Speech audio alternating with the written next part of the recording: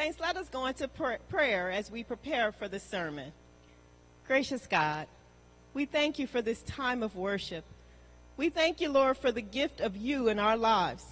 Holy Spirit, we pray, Lord, that you would open our eyes so that we can clearly see you, that you would open our hearts so that we can receive you, and open our ears so that we can hear you.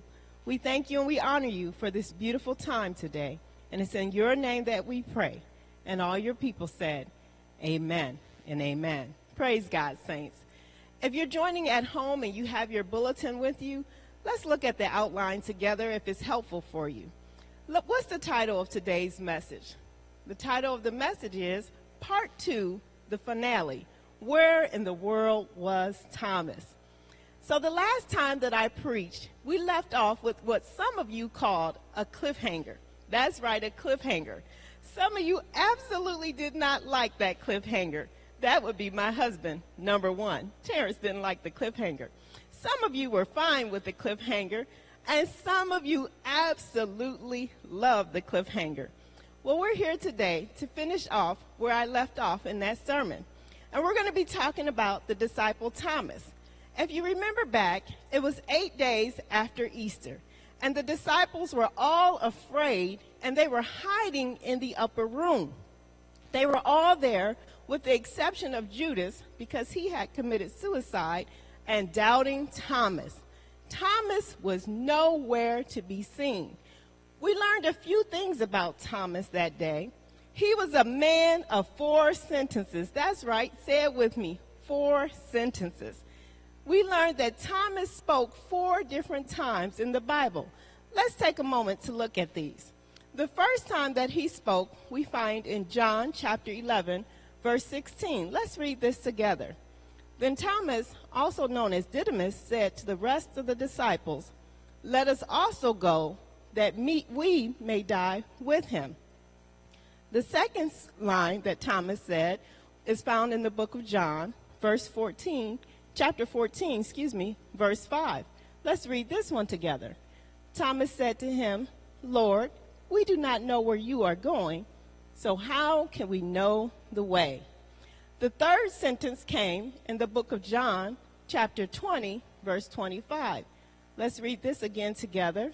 So the other disciples told him, "We have seen the Lord."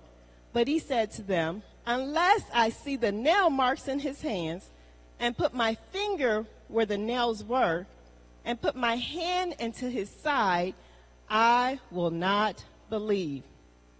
So what is that 4th sentence? Before we go to that 4th sentence, I know I'm making us wait again. I want to make sure we're all clear about what we know about Thomas. So Thomas was a man of 4 sentences. Say it with me again, 4 sentences. The second thing that we know about Thomas, Thomas was afraid. Thomas was so afraid that he, in fact, was not with the rest of the disciples. What else do we know about Thomas? The third thing we know about Thomas is that Thomas had to make the decision to show up. He could not stay in a place of fear and isolation. He had to get back in the game. So now that we are all caught up, we are going to focus for a minute on fear. We're going to talk just for a little while about what it means to be afraid. How many of you can say with me that during this coronavirus, you have experienced some fear? How many of you can say that it seems like the whole wide world is afraid? How many of you can confess with me today that if it's not you that's afraid or the world that's afraid, it's somebody in your inner circle that's really afraid? How many of us are afraid to leave our homes? How many of us are afraid to go to work? How many of us are afraid to let our kids go back to school? How many of us are afraid of just being around people who have a little cough? I must confess, saints, whenever I get a little tickle in my throat, I'm like trying to hold it down because I don't want to cough and somebody, God forbid, think I have the coronavirus. How many of us are afraid of being around sick people or even people who just look sick right now? We are like Thomas. we are afraid. But what does fear mean? What does being afraid honestly mean, saints? Fear is actually a good thing. It's not a bad thing. Over the years, saints, we have been taught that our natural emotion of fear is something to suppress, to avoid, and to not deal with. Remember when I talked about fight or flight? Those are the options, or freeze. But I want to tell you, saints, fear is a natural emotion. Say natural emotion. Natural emotion. And it's a part of us. God gave us fear. And if we remember back in Genesis, when we were created, God looked at us and said, we are good.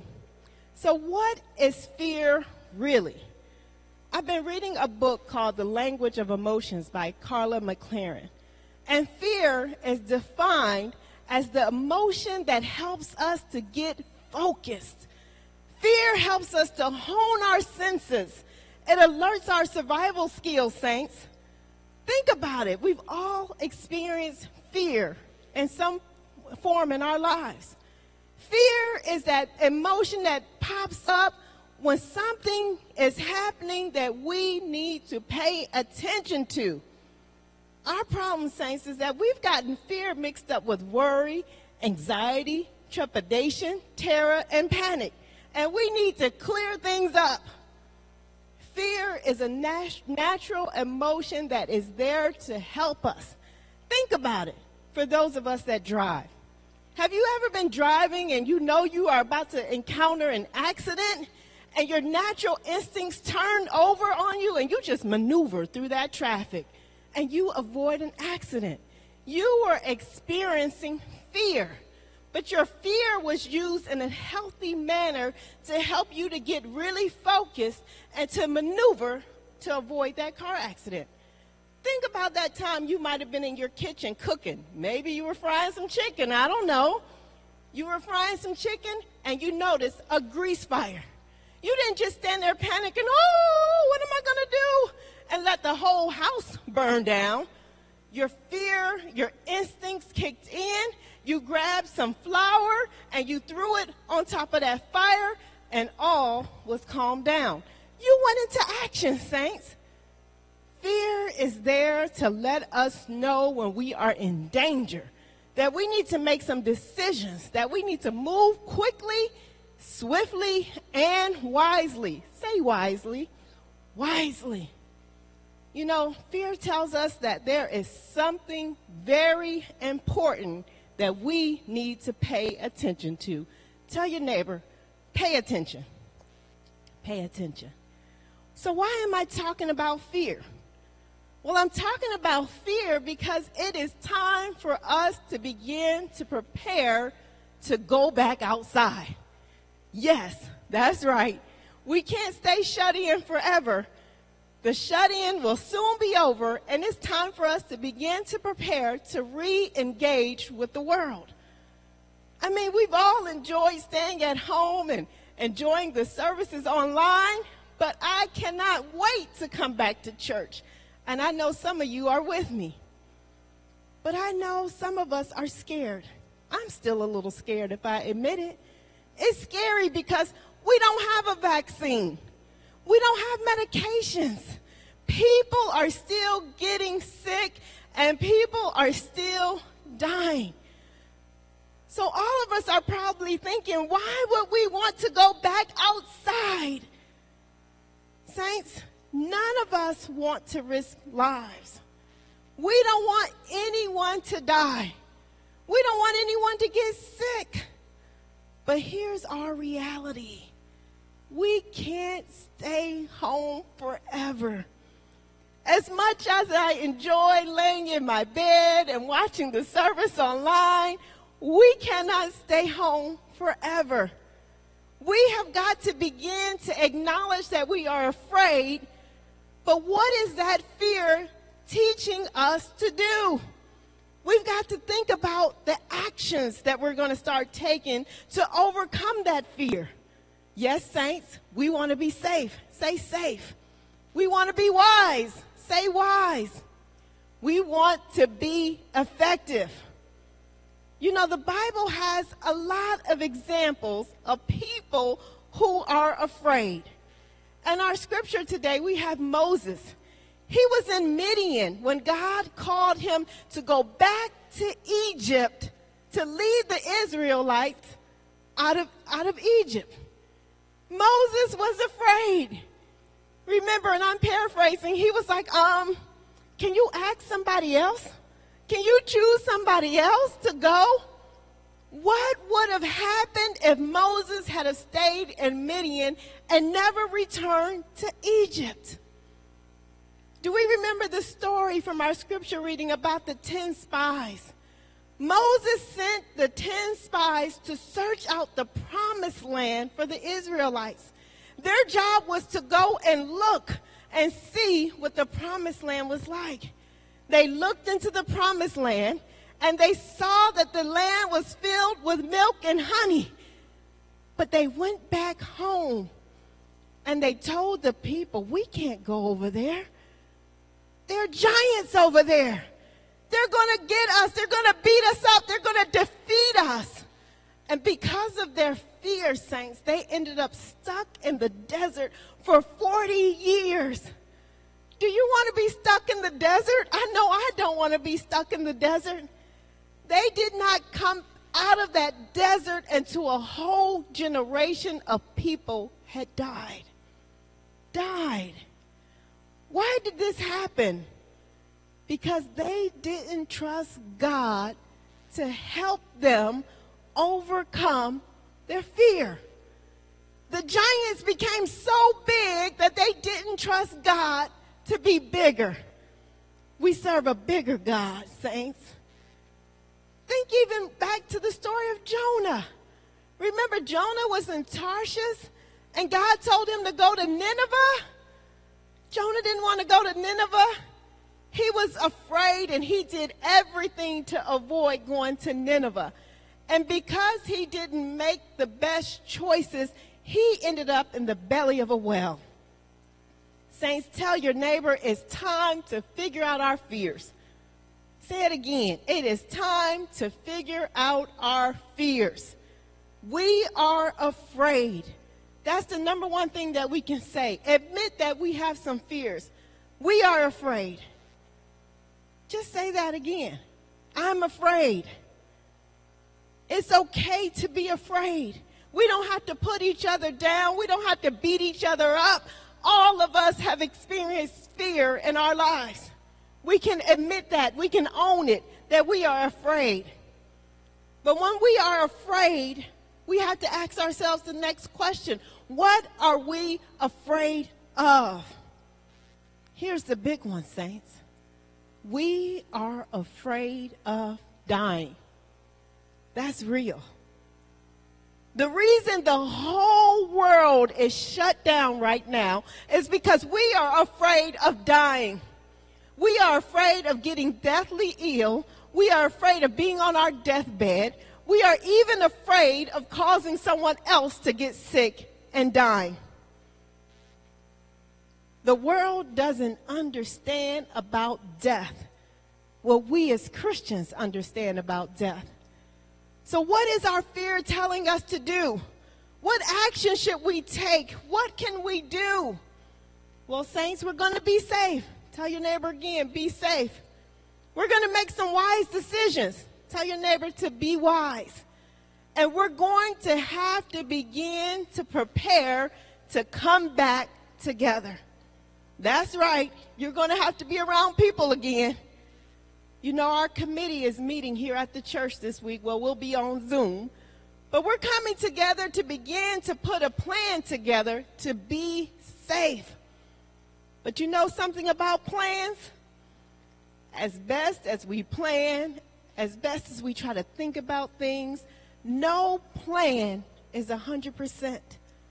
We, as humans, are not invincible. Tell your neighbor, we're not invincible. Staying in our homes may keep us from dying for a while, but it's also going to keep us from living. God didn't intend us to stop living. This is is where we finally get back to Thomas. Think about it. Just take a moment to think. Nothing in the gospel message is safe. The disciples were afraid. They were hiding in the upper room. They were afraid for their lives, and they should have been, because they could have been killed for this new belief system that they were having. Thomas was so afraid that he didn't even stay in the upper room. He went somewhere else. The gospel message requires us to consider that we might die for Jesus. You know, friends, I didn't like this, but during this time of shut-in, I have been reading more and more of the Bible. Now, I like reading the Bible. What I didn't like is that over and over again, it has become painfully clear. I mean, just look for yourselves. It has been so clear that Christianity involves life and death situations. Every single time, Christianity involves life and death situations. This is the first time when we who live in America and the comfort of America, we have been challenged to live out the gospel. This is the first time we cannot be comfortable. This is the first time that we will honestly put ourselves in some danger and take some risk. And I know you are thinking, Pastor Kelly, but we can be safe if we stay at home. We can continue to watch online. We can continue to just do what we've been doing. But my answer to you is, what if Moses had stayed at home in Midian? What about those 12 spies that were sent out to see the promised land? Because they didn't have faith, they ended up staying in the desert for 40 years, and a whole generation of people had to die. What if Jonah didn't go to Nineveh? A whole city would have been lost. What if those disciples had stayed in that upper room? My friends, life as a Christian isn't safe. It is dangerous. But see, we face those dangers with a Savior who loves us, who provides us for us, and already has a plan for our lives. You see, when Thomas came back out of isolation, he encountered a Savior that showed him that there is victory over death. Say victory. There is victory over death. He said the best and last sentence. Let's read this together in John 20, verse 28. Thomas said to him, "My Lord and my God." Saints, we read this verse all the time, but I don't think we get the depth of it, that this is the very first time and the only time in the scripture that Jesus is referred to as God. Thomas had indisputable proof. You could not doubt anymore. He had proof that when we die, there is something after. Death is not the end. Jesus has the victory. So there in that upper room, they got their plan together. And then what did the disciples do? They came out on Pentecost Sunday ready, and they changed the world. Changed the entire world. So saints, we are now getting our plan together. We are planning to come back together again as a church. We are going to be coming back into the world again so that we can be ready. But what does that mean for you? I don't want you to go running out right now today and trying to be amongst everybody. We got to be careful, just like the disciples were careful. They got their plan together. They stayed close to Jesus, trusting that he had a plan and a promise for their lives. Remember that scripture? I think it's from Isaiah chapter 41. It says, "Fear not, for I am" what? "I am with you." We do not go out without Jesus Christ. So we're going to take these next few weeks. We're going to get prepared. We're going to get ourselves ready because we're coming back together again. Just like Jesus is coming back for all of us, we too will come back together again. Saints, I cannot wait to see you. Let's take the time to get our hearts and our minds ready. I love you. Let's pray. Gracious God, you are so awesome and amazing. And we thank you that because of you, we do not have to sit in fear. Because of you, we do not have to sit in doubt. You have victory over death.